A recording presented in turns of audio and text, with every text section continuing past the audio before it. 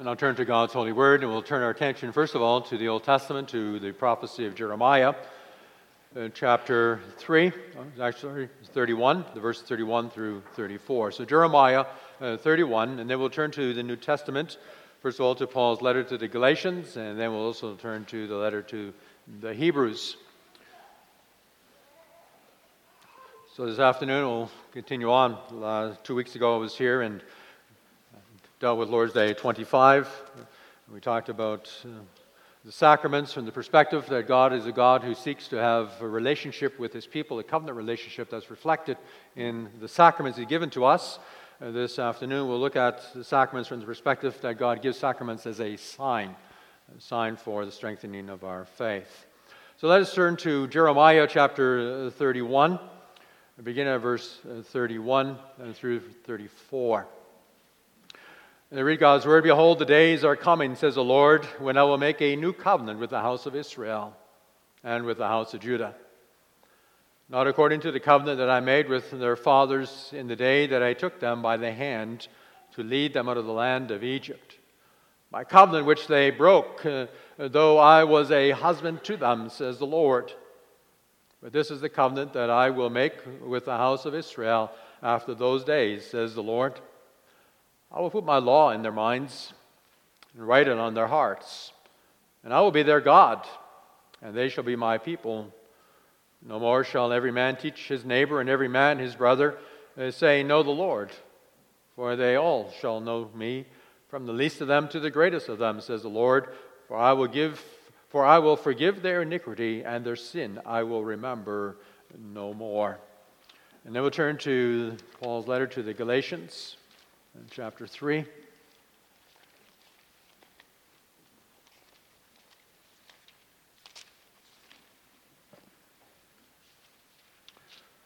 Galatians chapter 3, verses 15 through 29.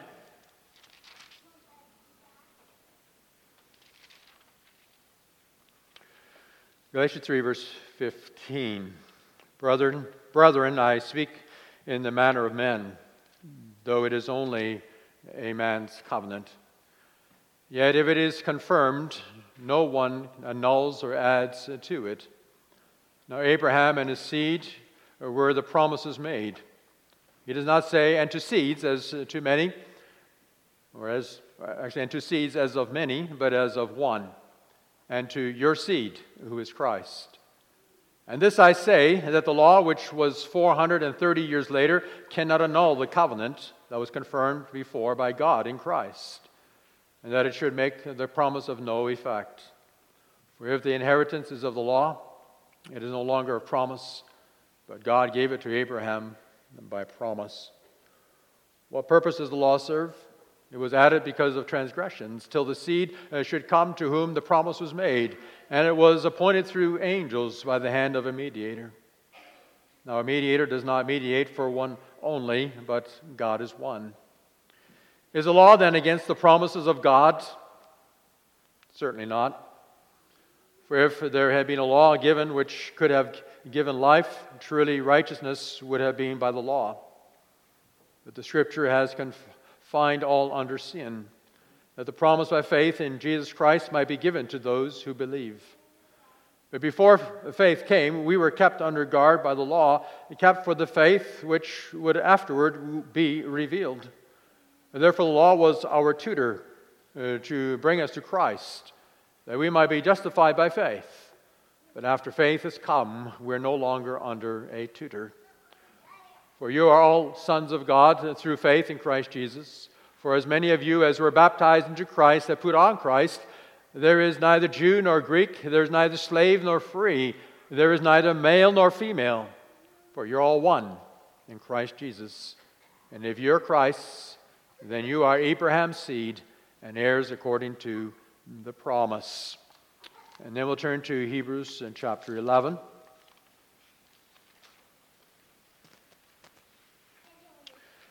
Hebrews 11, 8 through 12. Here the author in this chapter talks about the men and women of the Old Testament who lived by faith. And in this section he is speaking about Abraham who lived by faith. So Hebrews 11 verse 8 through 12. by faith Abraham obeyed when he was called to go out to the place which he would receive as an inheritance, and went out not knowing where he is going. By faith he dwelt in the land of promise, as in a foreign country, dwelling in tents with Isaac and Jacob, and the heirs with him of the same promise. For he waited for the city which has foundations, whose builder and maker is God. By faith Sarah herself also received strength to conceive seed, and she bore a child when she was past the age, because she judged him faithful who had promised. Therefore from one man, and him as good as dead, were born as many as the stars of the sky in multitude, innumerable as the sand which is by the seashore. For our reading from God's holy word. Let us turn also to that which we confess in Lord's Day 25 concerning the sacraments. The book of phrase, you'll find it on page 539, page 539.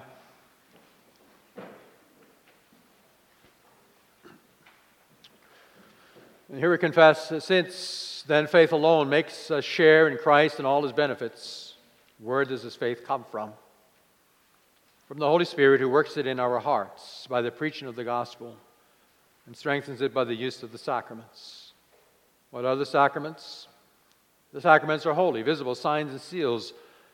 They're instituted by God so that by their use he might the more fully declare and seal to us the promise of the gospel. And this is the promise, that God graciously grants us forgiveness of sins and everlasting life because of the one sacrifice of Christ accomplished on the cross. Are both the Word and the sacraments and intended to focus our faith on the sacrifice of Jesus Christ on the cross as the only ground of our salvation? Yes, indeed. The Holy Spirit teaches us in the gospel and assures us by the sacraments that our entire salvation rests on Christ's one sacrifice for us on the cross. How many sacraments has Christ instituted in the new covenant? Two: Holy Baptism and the Holy Supper.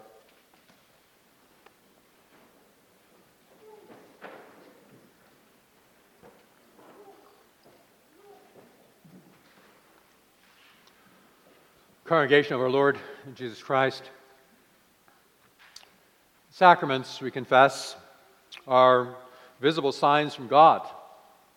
Signs that also remind us about the relationship that God has entered into with his people. And of course, in the New Testament, we confess that Christ has given us two sacraments, namely baptism and the Holy Supper. And so in order to understand the value of the sacraments, we first of all wanted to understand how the Lord God builds his relationship with his people. And that's what we looked at a couple weeks ago.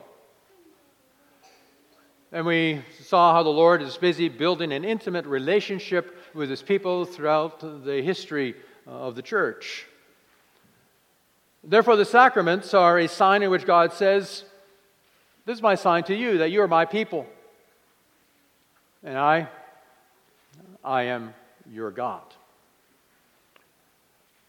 Remember, in the beginning, Adam and Eve broke the covenant relationship with God in paradise when they disobeyed the Word of God. There in paradise, God had entered into this intimate relationship with them, but instead of maintaining that relationship, no, they broke it by their disobedience. And when they disobeyed the Lord God, what happened is that death entered into that relationship that they had with God. But God did not allow that death that entered into that relationship to be the end. No, God came to Adam and Eve after the fall into sin, and he entered into a new covenant relationship. Even though they had sinned and they had rebelled against God, yet God came because he wanted to restore that relationship that he wanted so much with his people.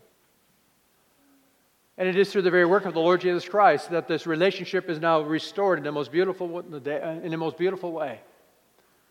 And one day we confess that we will again live forever in the glorious presence of our God.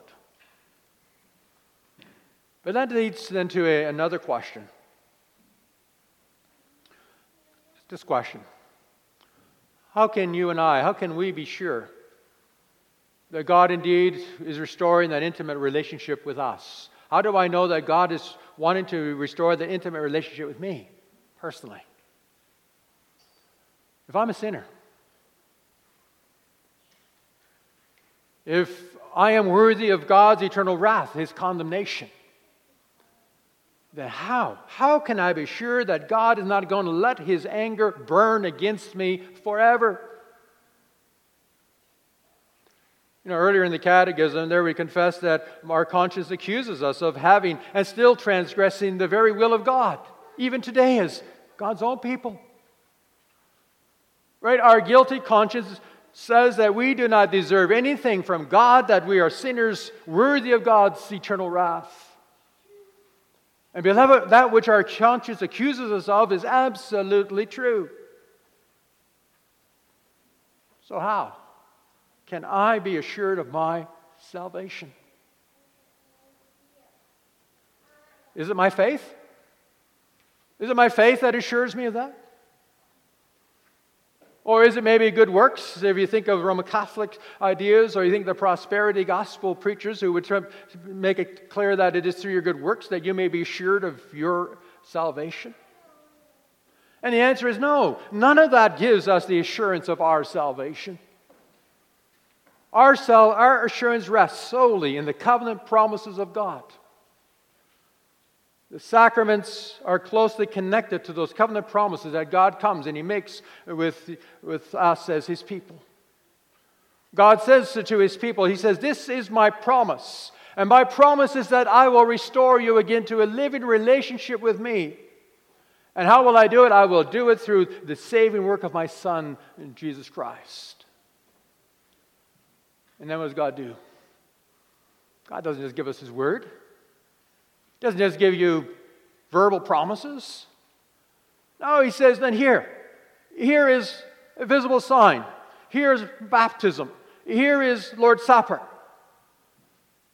Not only as a means by which you might remember my promises, but also it's my seal, it's my guarantee to you that I will keep my promise to you. Beloved, God is a God who keeps His word. Our God is a God who fulfills every promise that He has ever made. And therefore this afternoon we will confess God's word under this theme. God gives us signs for His covenant promises. So God gives us signs for His covenant promises. Under that theme we'll look at three things. First of all, we'll look at God's covenant promise and signs, the connection between them. Secondly, God's covenant and promise. And thirdly, God's covenant promise and faith. Whenever God makes a covenant, God also gives a sign together with that covenant. Did that already in the beginning. Remember that the Lord God gave a rainbow to Noah as a sign of the covenant that He made with Noah. God gave circumcision as a sign of the covenant that He made with Abraham.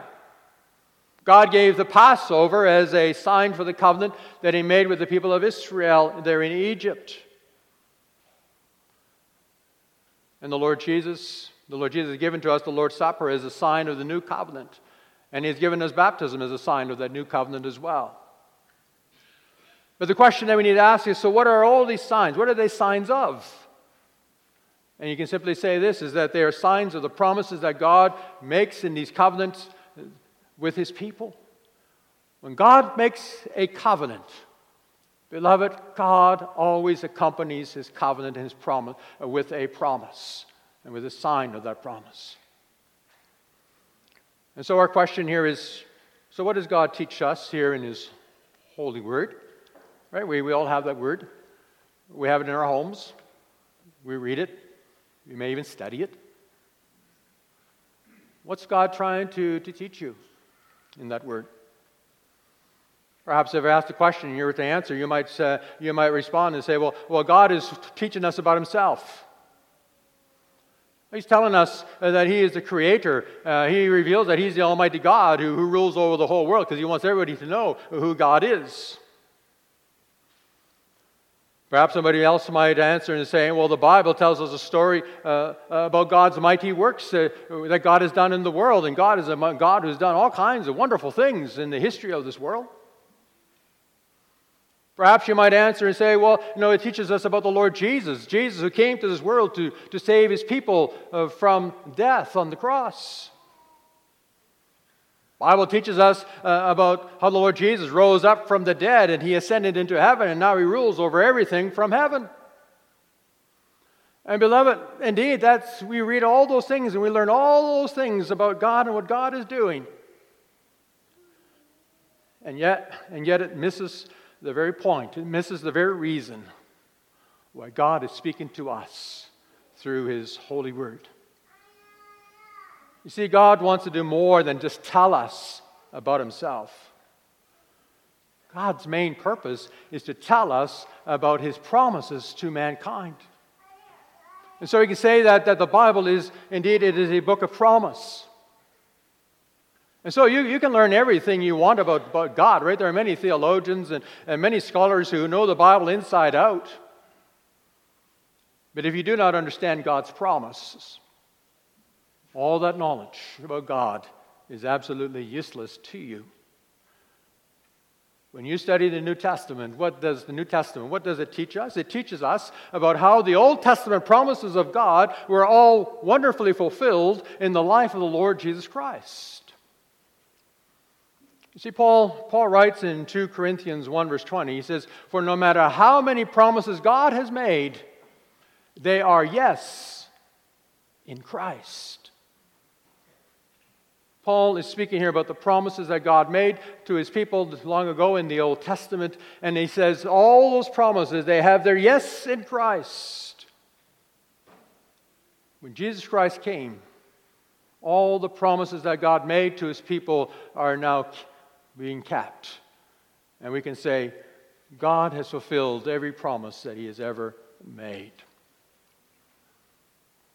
Beloved, that is made perfectly clear by the book of Hebrews, where the author in chapter 10, verse 36, encourages the believers. He says, "Persevere in your faith, for you," why? "For you will receive what God has promised." And then he writes in the very next chapter about the Old Testament men and women of faith who, in order that he might show how they believed those covenant promises of God, and they were never disappointed in God's promises. Why? Because God kept every promise that he ever made to them. So you see, God's people are a people who live by the promises of God.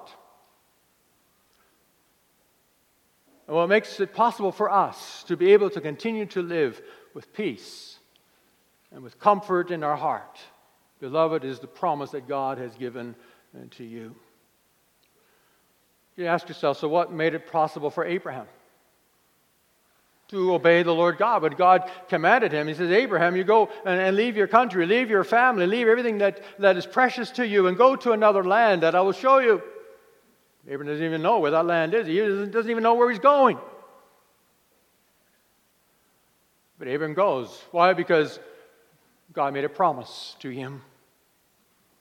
And Moses led the people of Israel out of Egypt. Why? Because of the promise of God, that God said, I will deliver Israel. I will deliver them out of Egypt, and I will give to them the promised land of Canaan.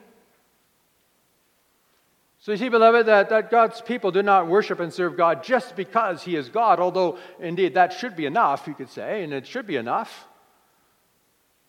But he is a God who also comes to us, and he comes to us with these wonderful promises. And those promises are what gives us the hope that we need in our daily life.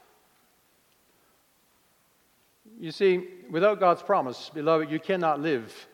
You cannot have life here on this earth. Life becomes impossible. Life becomes like hell here on this earth without the promise of God. If you don't have God's promise, then you have no reason to live.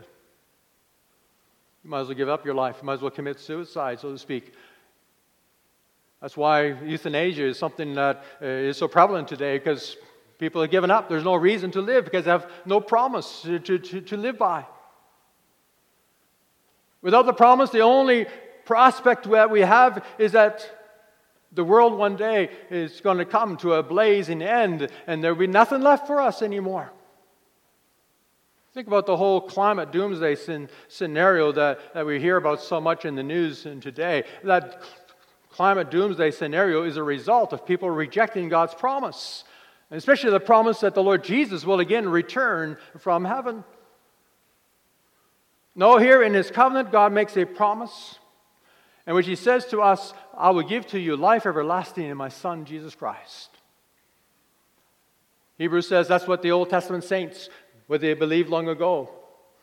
God came and God promised He would give them eternal life. He would give them salvation. And what were they doing? They were waiting in faith, waiting for the day when God would keep His promise and it would come true.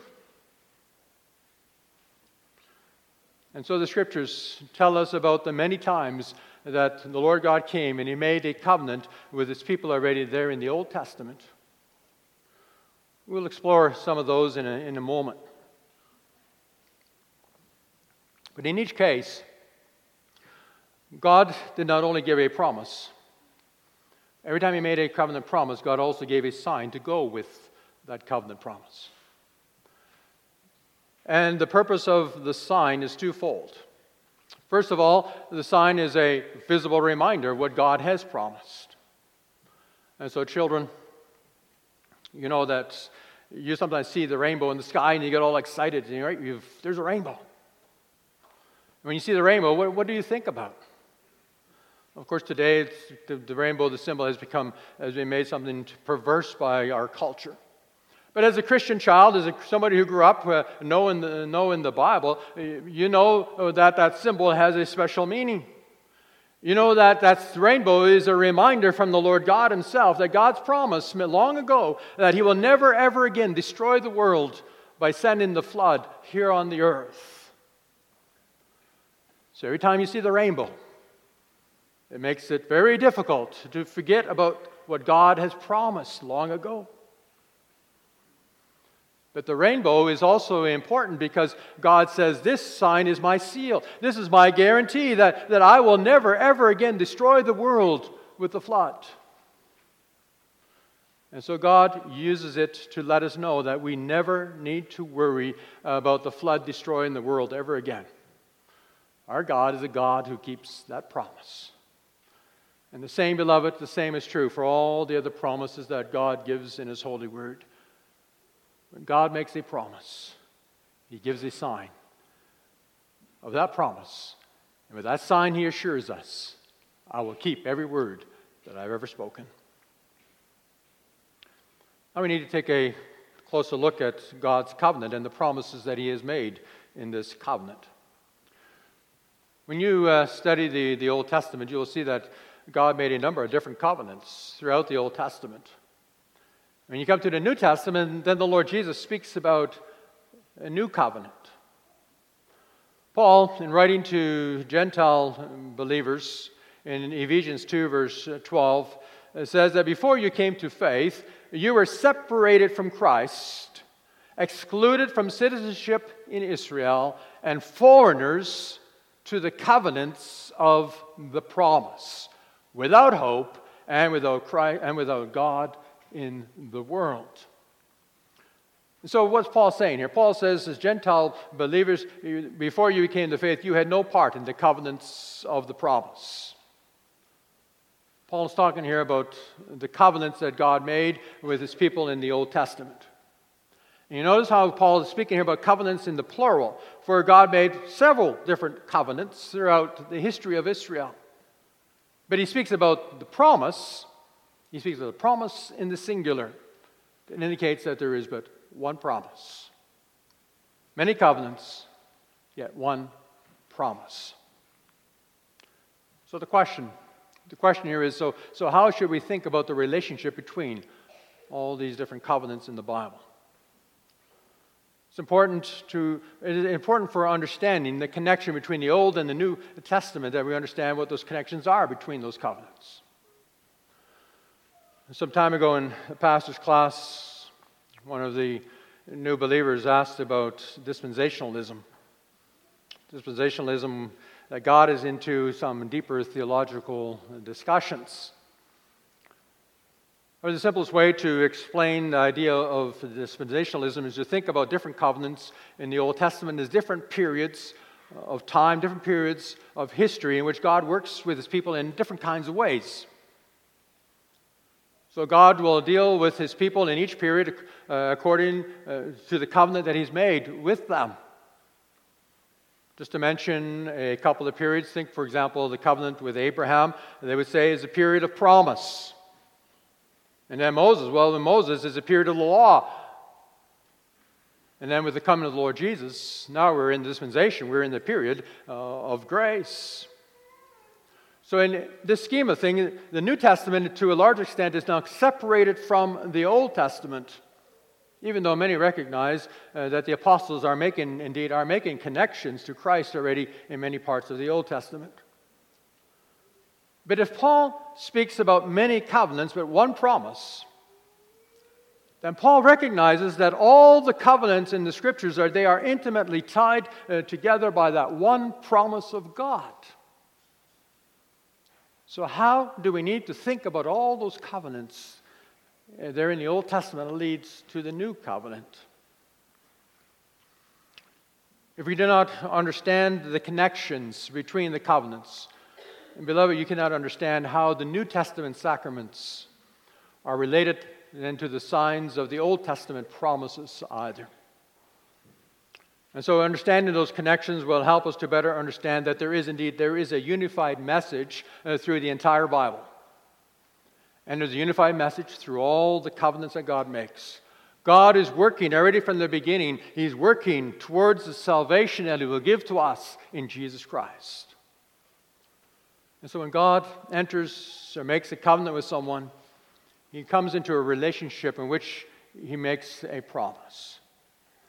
And while each covenant has a particular focus, yet in each covenant, God makes a promise in which He says, I will care for you, my people, and I will give to you my salvation. And those who receive God's covenant promise, they can now live with their hearts filled with great hope. Hope that God will indeed work for the sure fulfillment of the promises that He has made.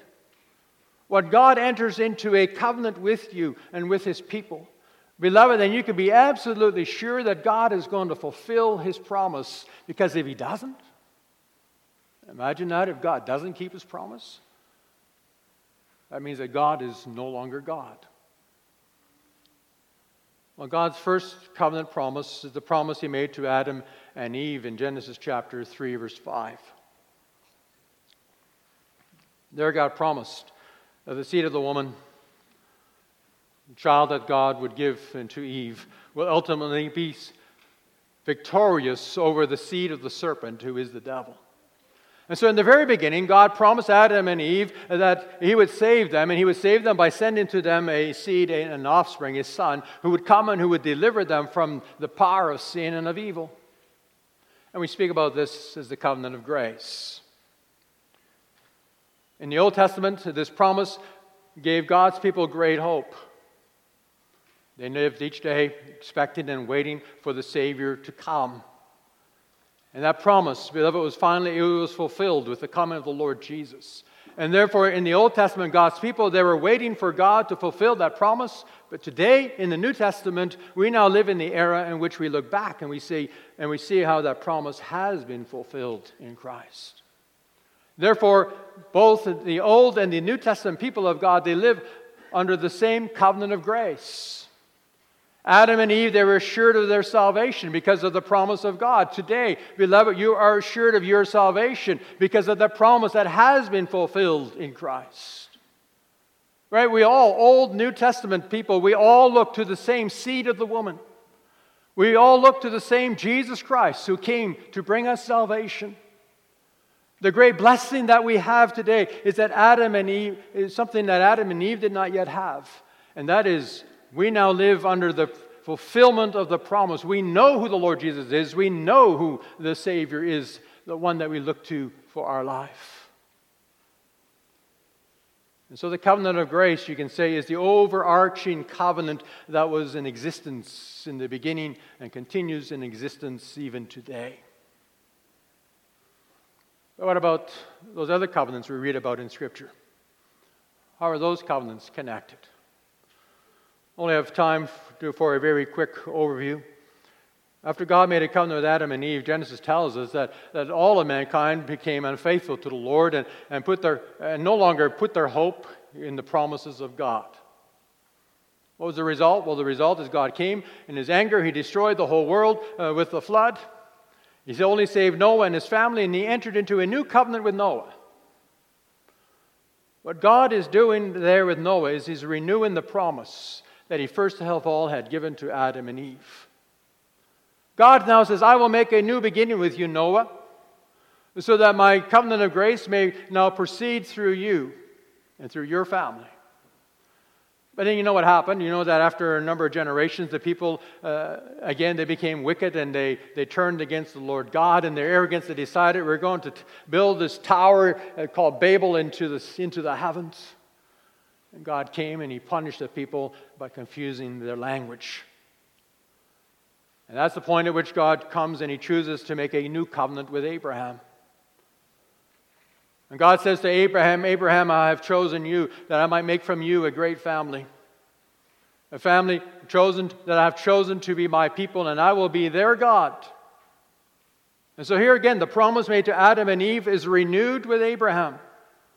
For God promises also Abraham, I will give to you a seed, I will give you a son, and through him, Abraham, you will become a great blessing to all the nations of the earth.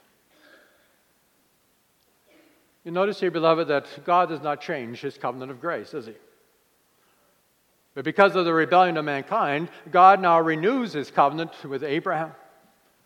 And now He gives him a sign of circumcision, and as a constant reminder, as a guarantee that He will give that promise for generations after Abraham. And then it was some 430 years later that God entered into a new covenant with His people Israel at Mount Sinai. And in this covenant, God not only promised to be the God of Israel, but He also gave to them His covenant law. And that's why there are many today who think that this period of Israel's history was the error of the law.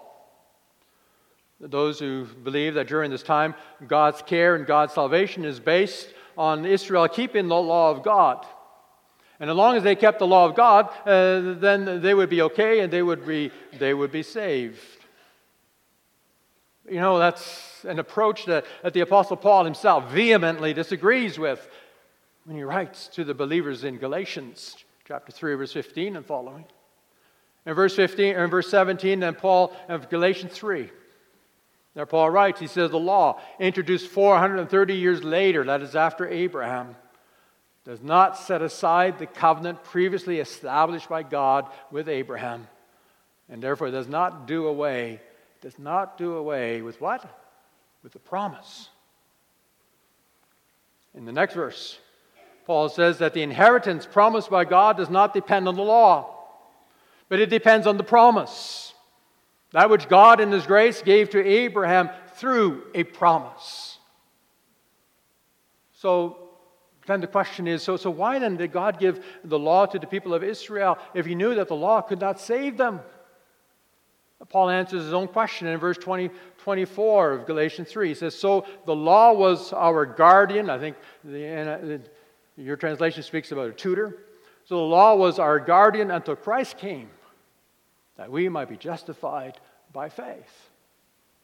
So a guardian, a tutor, refers to a servant who would watch over a master's son. The tutor's responsibility is to protect the master's son and to keep him in line and make sure that he does his work and develops his talents. In that way, Paul says the law in the Old Testament was not the means of salvation. But God gave His law to Israel to guard them from straying away from the Lord God. It was not the law, Paul says, that saved them. But salvation can only be found in the promise of the Messiah and of the Savior, Jesus Christ. You know, even God's covenant people at Mount Sinai, or even God's covenant at Mount Sinai, that covenant constantly reminded the people of Israel, you need a Savior. Even though God gives them the law, God says you cannot live without a Savior. Remember, God gave Passover as a sign of that covenant. And that was a constant reminder of the people of Israel. You need a lamb. You need a lamb who can indeed be given as a sacrifice to cover all of your sins. And God commanded them, they are to give their sacrifices in the temple. That was a constant reminder of the need of a greater sacrifice, one that could save them. And so Paul says what the law could not do, God promised He would do for Israel through the Messiah, through the seed of the woman, the seed of Abraham, and later the seed of King David.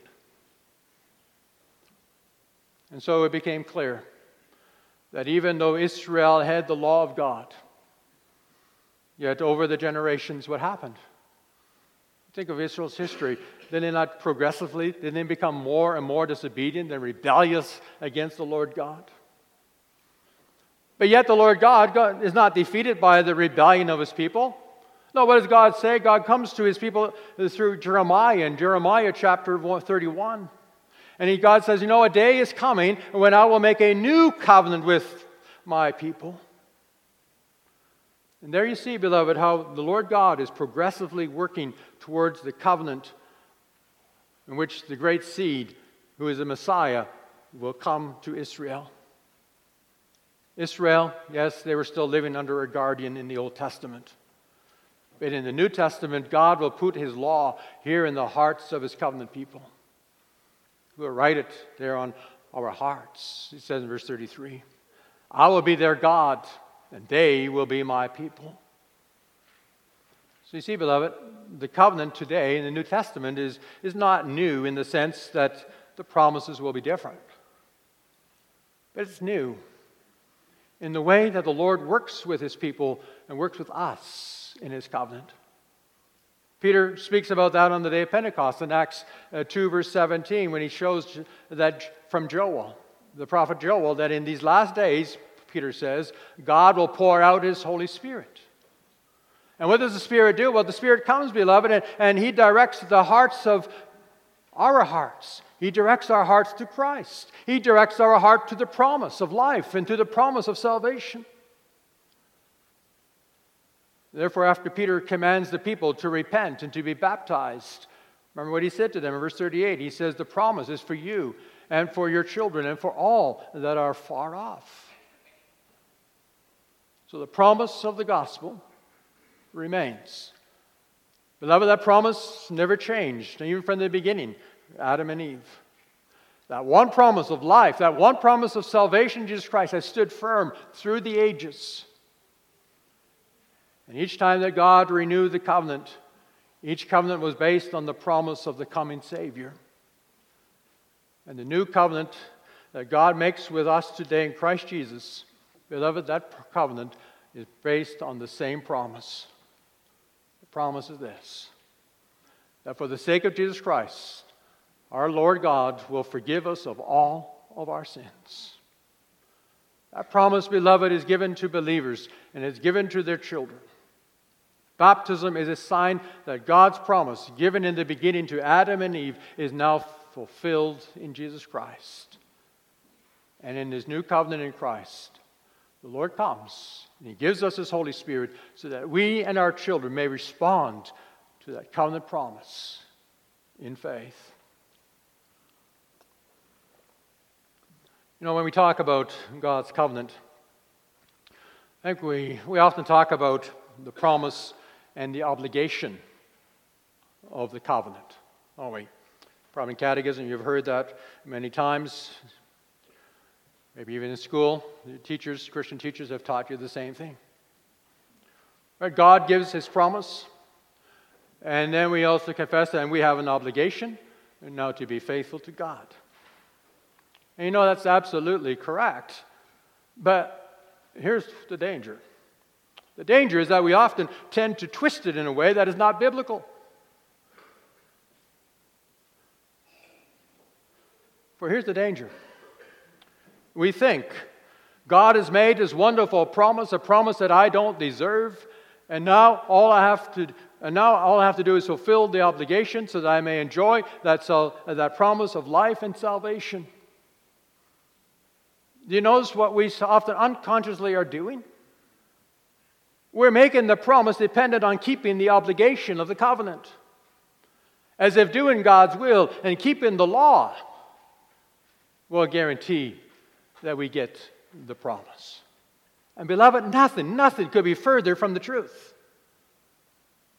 For the promise becomes ours, not through our works, not through keeping the obligations, but the promise becomes yours through faith, and through faith alone.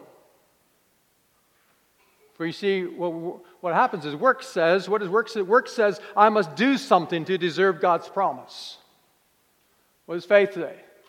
Faith says, I can do nothing to make me worthy of God's promise, because I am completely dependent on God to keep His promise to me.